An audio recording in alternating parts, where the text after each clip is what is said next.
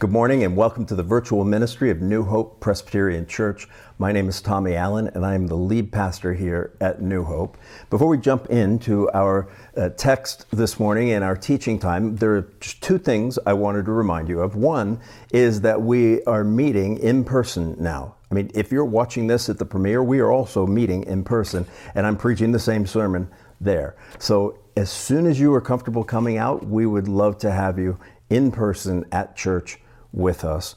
The second thing, if you're a member of New Hope, on January 24th at 3 p.m., we will be having our annual congregational meeting, and of course that will be by Zoom. And if you want the information for that Zoom call, we'll be sending it out in our Loop newsletter. So if you don't get the Loop newsletter, sign up for that on our website, and then you will be in the loop. So with all of that said, I believe this is number 27 in our series on the Jesus Storybook Bible, and it's entitled A Little Girl and a Poor Frail Lady. One of my favorite stories. And before we jump in, I thought I would start with a question. No, I wasn't going to start with just one question. Why don't we do 10 questions today? And the questions are all would you rather questions, right? A game came out some time ago, years ago, called Would You Rather. And the game was horrible, but the questions were always fun. And the questions are always, would you rather do this or would you rather do that? Or would you rather be this or would you rather be that? And so I put together some would you rather questions. Some of them are easy and some of them are two good choices that are hard. Some of them are two bad choices that are hard. So let me jump right in. First question. Would you rather live in a cabin in Alaska or on a tropical island? Now, if I had to answer that question, I would say it depends what time of year. If it was the summer, I might pick a cabin in Alaska. If it was the winter, I might pick a tropical island. How about this one? Would you rather give up air conditioning and heating for the rest of your life or give up the internet for the rest of your life? That would be difficult. Because you're sort of without the internet, you wouldn't even be watching this video. You might be warm. How about this? Would you rather team up with Wonder Woman or Captain Marvel? Now, for those of you who don't know, Captain Marvel is also a woman. And to me, that is an easy decision. But I'm not going to answer it. Secondly, would you rather have the power of invisibility or the ability to fly? Personally, I think flying. And if you've ever read the book, The Invisible Man, you know that never goes well. Next, would you rather have a personal maid or a personal chef? I don't know. I'd have to ask my wife about that one. Would you rather talk like Yoda or breathe like Darth Vader? No, not I do. Would you rather be able to freeze time or travel back in time? I might freeze time because then I could get out of traffic and stuff, I think. Would you rather forget your partner's birthday or your anniversary every year? Well, I'm sorry, Judy, because one or the other of those happens almost every year in our house. Last one, and this is in the honor of my cat, Juniper.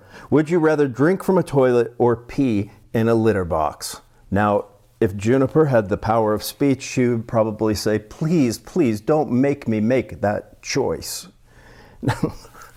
Now, why did I go through all that? Why did I talk about would you rather do this or would you rather do that? Well, let me ask you this, because it really bears on our text. Would you rather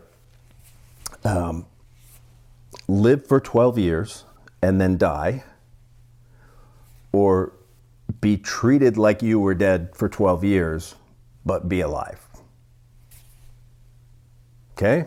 Would you rather live for 12 years and then die, or be treated like you were dead for 12 years even though you were alive?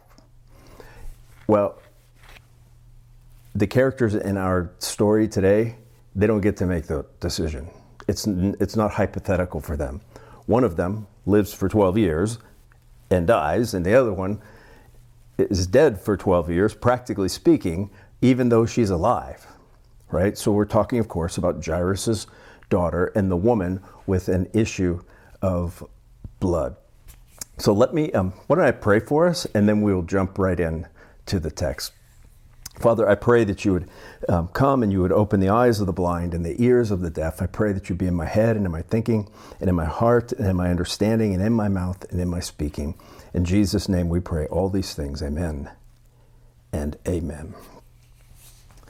So just by way of background, at this point in the Gospel of Luke, just prior to this story of Jairus' daughter and the woman with an issue of blood, Jesus has sort of been showing off. Or it's probably better to say that Luke has been showing off Jesus to us. In that, right, what has just happened is that Jesus has crossed the Sea of Galilee and he calmed the storm, right? And he said, "Peace, be still." And the disciples said, "Who is this that even the wind and waves obey him?" So he showed his authority over nature. And then they get to the Gadarenes and the Gerasenes rather, and the Gerasene demoniac comes out, Legion, and Jesus performs an exorcism on this guy, Legion. And remember, the demons go into the pigs and they go off the cliff, and the people on that side of the Sea of Galilee, the east side, they're like, okay, please leave. They were like scared. They didn't want Jesus to be there. Now, the people on the other side of Galilee, they had heard things are going on and they wanted to see Jesus. And so when he showed up on their shore, they were like all waiting. There was huge crowds, apparently. And so Jesus has shown just in this, right before this text, has shown his authority over nature, and he has shown his authority over the spiritual realm. And today we see him show his authority over disease and even death. And we're going to look at three things today. We're going to look at a dying daughter. We're going to look at a sanctified interruption. And finally, we're going to have a call to faith that Jesus is going to give to Jairus and ultimately even to us. So let me read to you the first part here. And starting at verse 40, it says, "Now, when Jesus returned, the crowd welcomed him, for they were all waiting for him. And there came a man named Jairus, who was a ruler of the synagogue, and falling at Jesus' feet, he implored him to come to his house, for he had an only daughter, about 12 years of age, and she was dying. As Jesus went, the people pressed around him." Now, basically, so Jesus returns to the west side of the Sea of Galilee. People are just waiting for him to get there. And he arrives, and first thing, it says, there came a man named Jairus, who was a ruler of the synagogue, and falling at Jesus' feet, he implored him to come to his house. So Jesus arrives on the shore. There's just incredible crowds there, and in the midst of the crowd, there comes this man named Jairus. And there are at least 6 things that you notice about Jairus that are important, because we're going to compare Jairus with the woman at the end of this text in a bit. So the first thing you notice about Jairus, it says in verse 41, there came a man named Jairus. In the ancient Near East, in Jesus' time, if it was preferable to be a man or a woman, just by way of the power structures of the world, being a man was the best thing to be, right? It was a patriarchy. And so he was a man. And he had a name. His name was Jairus. And not only that, but he was powerful enough, apparently, to be able to part a crowd. In other words, if you have just crowds around Jesus and one guy is able to walk right through the crowd and get straight in front of Jesus, he must have had some kind of social capital. He must have been powerful enough in people's mind that whatever he said they needed to do, like get out of my way. So the next thing we see is that it says that he was a ruler of the synagogue. Now, what were rulers of the synagogues? They weren't like the bosses, really. The rulers of the synagogue would be analogous to what we in the Presbyterian Church would call trustees or facility maintenance team. In other words, he would have been part of the team that kept the synagogue going, physically speaking, that kept the building up, that kept Most even primarily, and maybe most importantly, they would have taken care of the Torah scrolls. If you've ever been to a synagogue and seen them read the Torah, it's very meticulous the way that the scrolls are taken care of, and that would have been his job. So he's a ruler in the synagogue, and he's also clearly desperate. Now, how do we know that he is desperate? It's not just that he comes and asks Jesus for help, but it's that he comes and asks for Jesus' help. In other words, if you remember the New Testament, if you've read the Gospels at all, the rulers of the synagogue, the Pharisees, the Sadducees, the rulers, they are no friend of Jesus. They in fact, have been plotting to kill him. And so you have to imagine Jairus, who is a complete insider. I mean, he is on the very inside of the Jewish world and the Jewish religion. And also he had to have heard whispers, and he might even participated in discussions about, okay, we got to kill this guy, Jesus. He's just doing too many things. Well, at some point, Jairus apparently was at the end of his rope. And he had no other option, at least in his mind. He said, you know what, I've tried everything to get to see my daughter healed. And if I have to go against all of my religious brethren, if I have to bear the consequences of the Pharisees and the Sadducees and the other rulers of the synagogue, in order to get my daughter healed, I will do it. And he goes to Jesus in the broad daylight. Remember Nicodemus in John chapter 3, he also was a Pharisee, and he approached Jesus, but he did it at night, like sort of in an alley. He didn't want other people to know that he was asking Jesus anything. Jairus, on the other hand, he has gotten to a point of desperation where he doesn't care. He goes to Jesus, it says, and he fell at his feet and implored him, begged him to come to his house. And he said, because he has an only daughter, about 12 years old, and she was dying. Now, what Jairus doesn't know is that his daughter is already dead. In other words, she probably died, we'll find out, sometime while he was in transit from his house to find Jesus. She's dead. And since she is already dead, another problem arises, is the fact that she is now unclean. And you think, well, unclean isn't that big of a deal, but unclean is sort of what governs this whole part of the text, the story. Because if she is unclean, then Jesus, why would Jesus go at all? I mean, if she was dead, if she was unclean, he's a rabbi. Rabbis don't touch dead things. It's over. And so if she's unclean, that's a problem. Now, fortunately for Jairus, Jesus isn't like me. In other words, if someone from a group of people who had been plotting to kill me and did nothing but give me a hard time and were literally looking for ways to end my life came to me and said, hey, can you do me a solid? Can you do me a favor and help my daughter? I might say, I would love to help your daughter, but can we talk about this whole trying to kill me thing? Can we talk about this or that?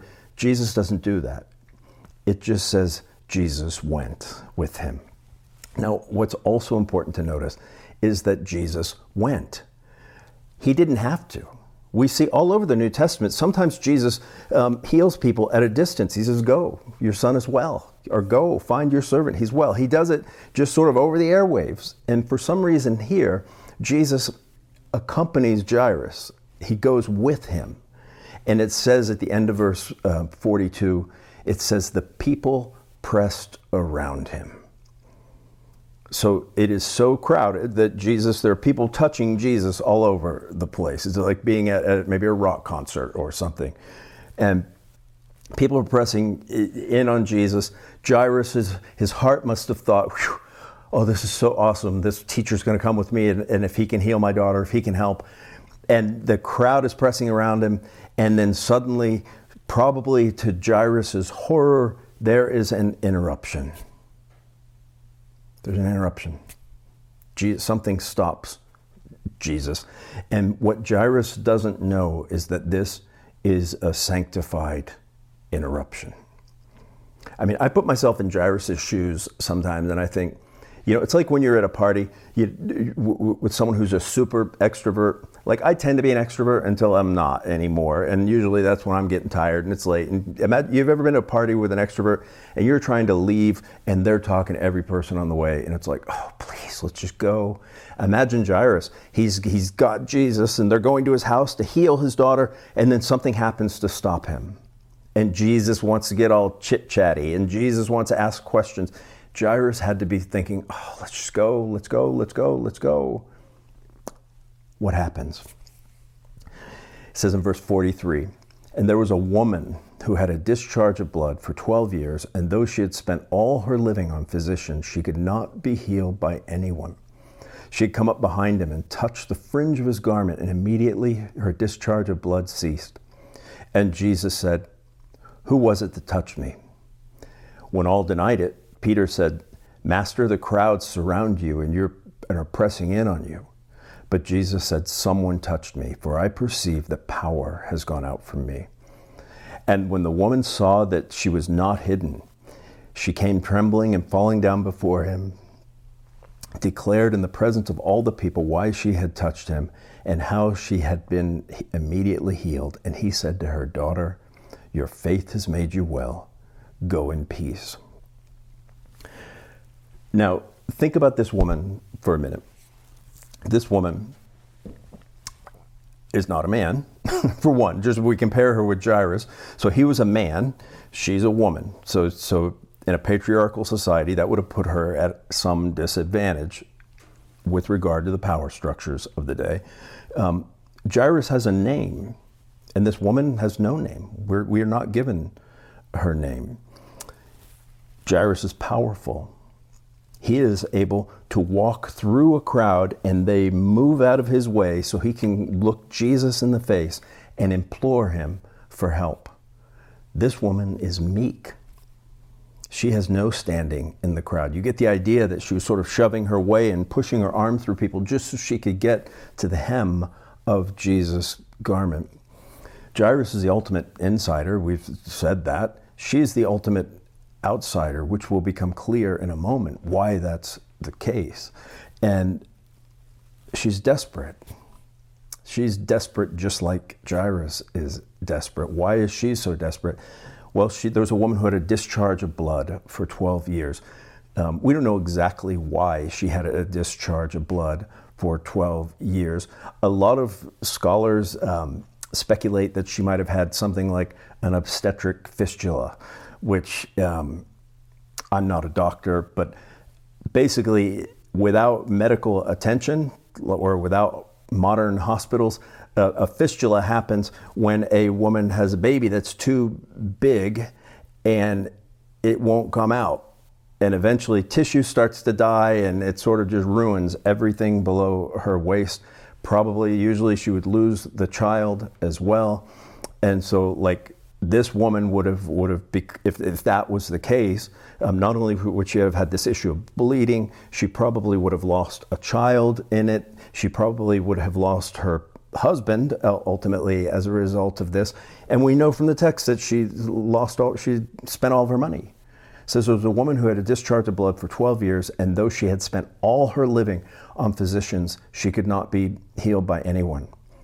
And the way Mark puts it, in Mark's version of this story, he says that she spent all her money on physicians and not only was not healed, but got worse.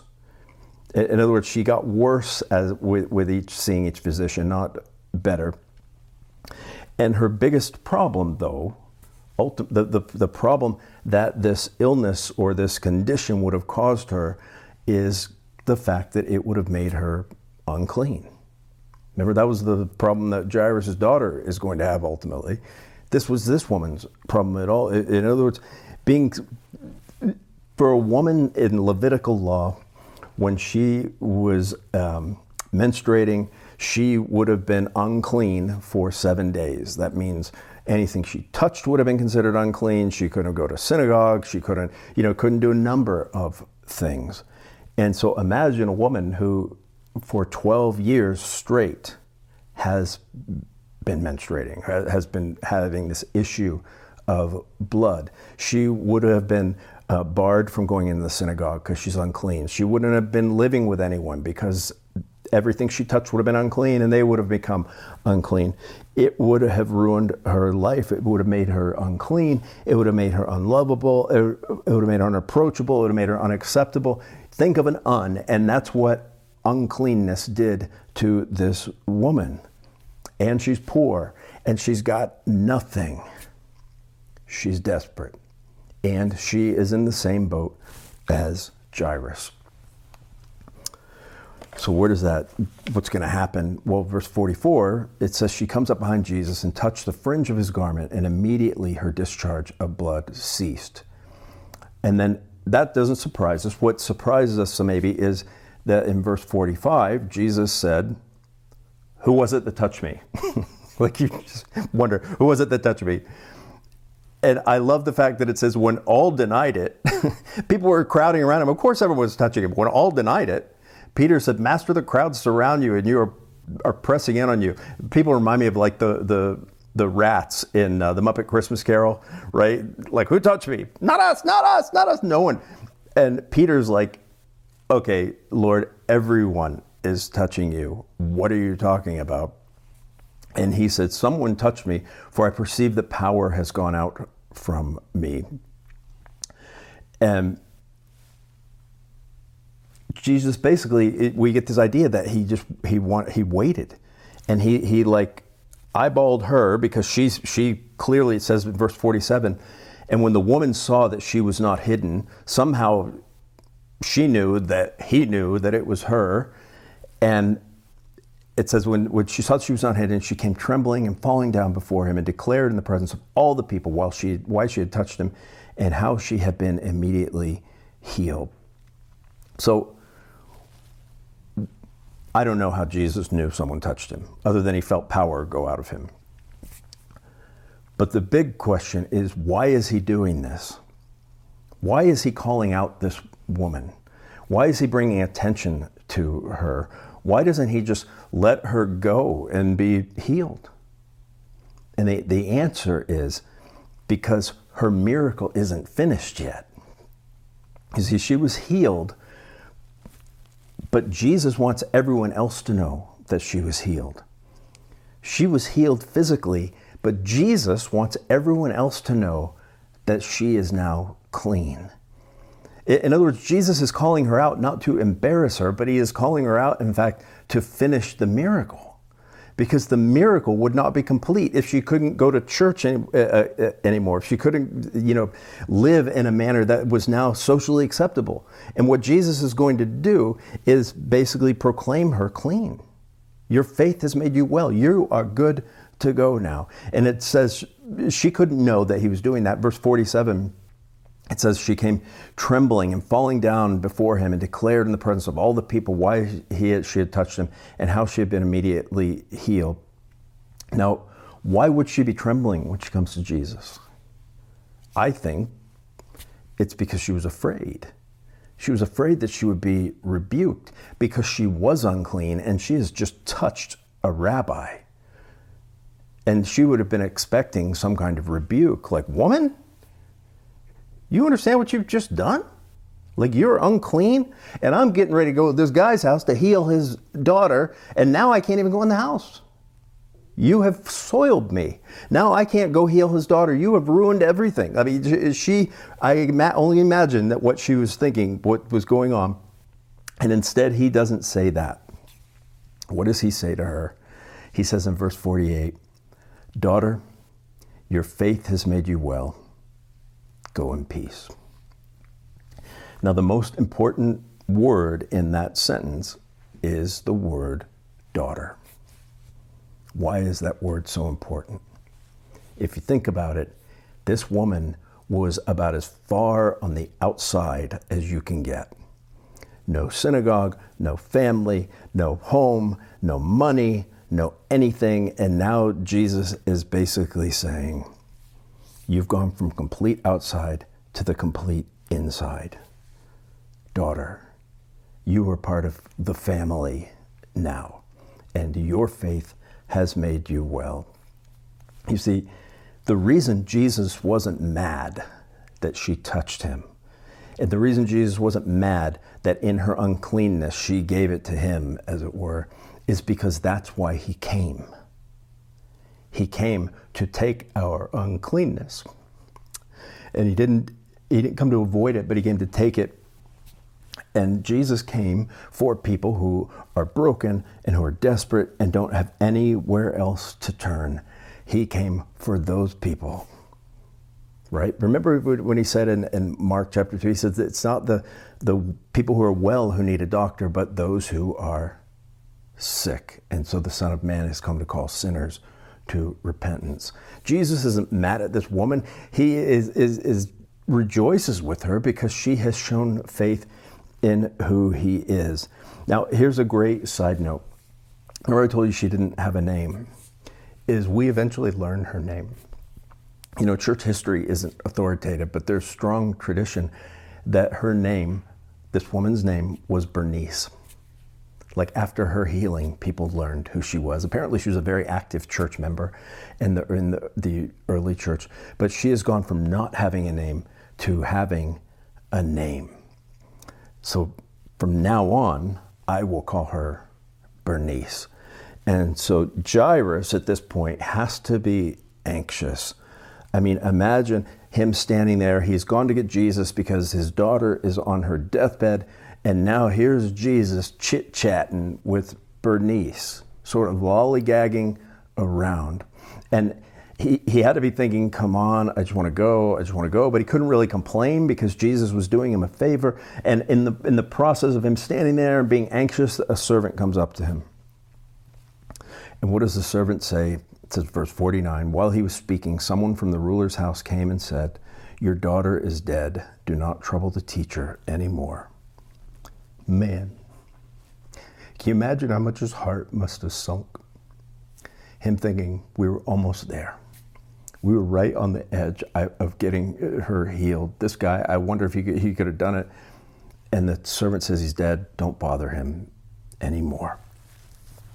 Now, what Jairus didn't know and couldn't know was that the completion of Bernice's miracle was actually the beginning of his. That the completion of Bernice's miracle was the beginning of his. That the biggest, most inconvenient, most ill-timed interruption was possibly the most important event in his life. Because right now, imagine if that whole event with Bernice did not happen and they had just been walking and the servant came up and said, your daughter is dead. Don't bother the teacher. What would Jairus have done then? What point of reference would he have had that Jesus could help his daughter really at that point?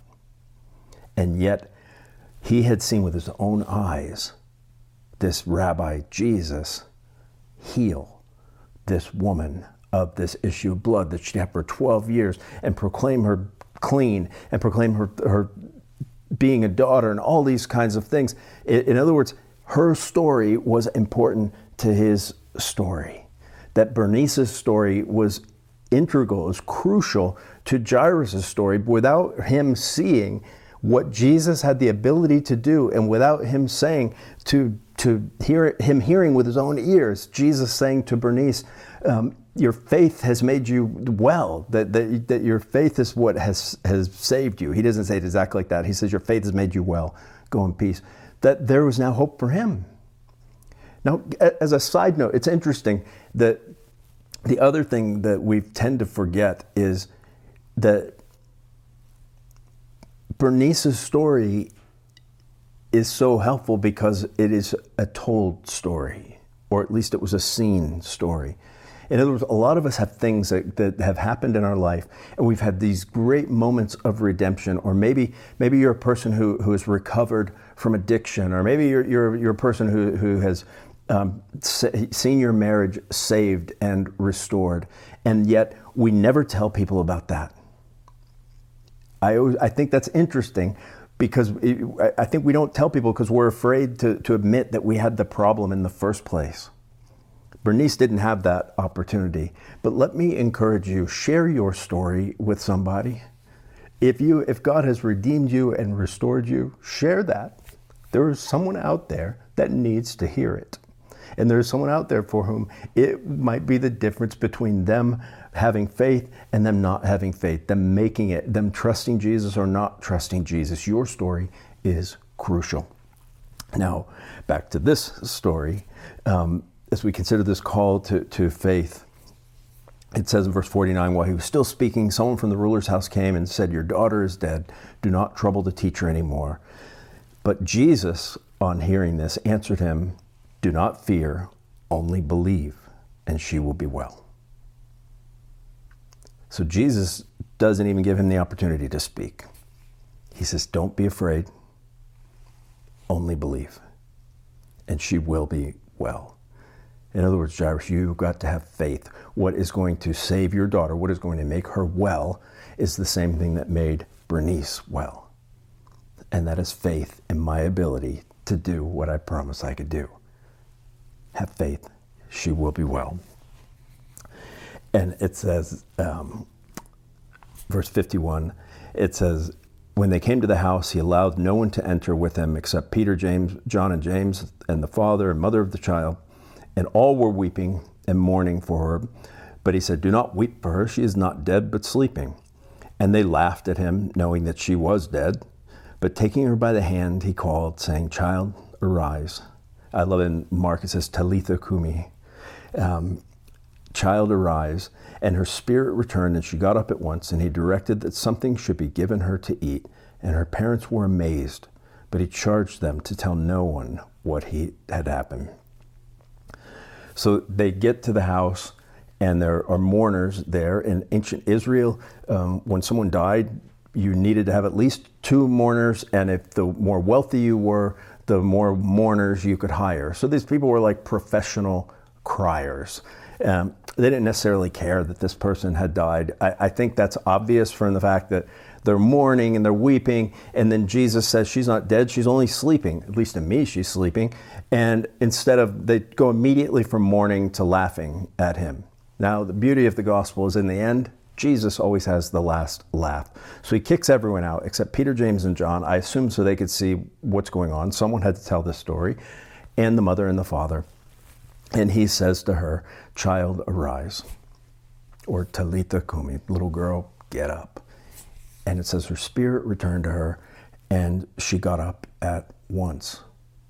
Imagine Jairus seeing that. And imagine how that affected him. Imagine his faith now for the rest of his life. Do you think Jesus earned a follower in Jairus through these events? Do you think Jairus was disappointed that Bernice had been healed? Of course not. Of course not. Verses 54, it says, child arise, her spirit returned. Verse 56, and her parents were amazed, but he charged them to tell no one what had happened. Let me read to you how the Jesus Storybook Bible ends this. Jesus says, honey, he said, it's time to get up. And he reached down into death and gently brought the little girl back to life. The little girl woke up, rubbed her eyes as if she'd just had a good night's sleep, and leapt out of bed. Jesus threw open the shutters, and the sunlight flooded the dark room. Hungry, Jesus asked. She nodded. Jesus called her family. Bring this little girl some breakfast. Jesus helped and healed many people like this. He made blind people see. He made deaf people hear. He made lame people walk. Jesus was making the sad things come untrue. He was mending God's broken world. Wow. Now the question is, why at the end does Jesus say, don't tell anyone what happened here? And the answer most scholars think, which seems to be obvious, is that Jesus' primary mission was not healing. Or it wasn't these sort of one-off healings. Jesus' primary mission, according to him, was to seek and save that which is lost. And Jesus' primary mission was not just to make one person at a time clean, but his mission ultimately was to go to the cross, to bear all of our uncleanness, that whoever would have faith in him might be clean, to take all of us outsiders and to bring us inside. You see, let me end with this. Let me ask you a final would you rather pair. And so the question, would you rather live in guilt, shame, and fear, wondering what's going to happen next, or even if anyone cares, or would you rather live as a son or daughter of a great God who loves you and accepts you and even rejoices over you because what Jesus has done? To me, that's an easy decision. Think about that. Let me pray for us. Father, I pray that you would come and again, you would open our eyes to see where we need Jesus. I pray also for those people with stories to tell, that you would give them courage to tell them, that they might encourage the rest of us with your faithfulness to them and give us hope of your faithfulness toward us as well. In Christ's name we pray these things. Amen and amen. Well, at this point in the service, if you're not coming to live services, we're not having an offertory now because it's not allowed. But we are doing a musical meditation time. So, take time to meditate on that which you've just heard. If you're interested in giving, you can find the information below in the description. Here at church, we have a box in the back where people can give if they want to give that way. Most people, I think, are giving electronically or sending things in. Either way, thank you for your faithful support of our ministry. And with that said, I thought I would end today with a profession of faith from the Westminster Larger Catechism. And the Catechism says this. The question is, question 55, how does Christ intercede? In other words, how does he intercede with the Father for us? And it says, Christ intercedes by continually appearing in our human nature before the Father in heaven. There he makes his will clear that his own merit of obedience and sacrifice on earth be applied to all believers. He answers all the accusations against believers and makes sure they have peace of conscience in spite of their daily failings. And he welcomes them without hesitation to the throne of grace and accepts who they are and what they do for him. Amen and amen. Let me send you from this virtual place in the words of Zephaniah, who said, "The Lord your God is with you. The Lord your God is a mighty and victorious warrior. The Lord your God will quiet you with his love, and the Lord your God shouts over you with great shouts of joy." Leave this place in the peace of his knowledge. Amen and amen. Have a great week.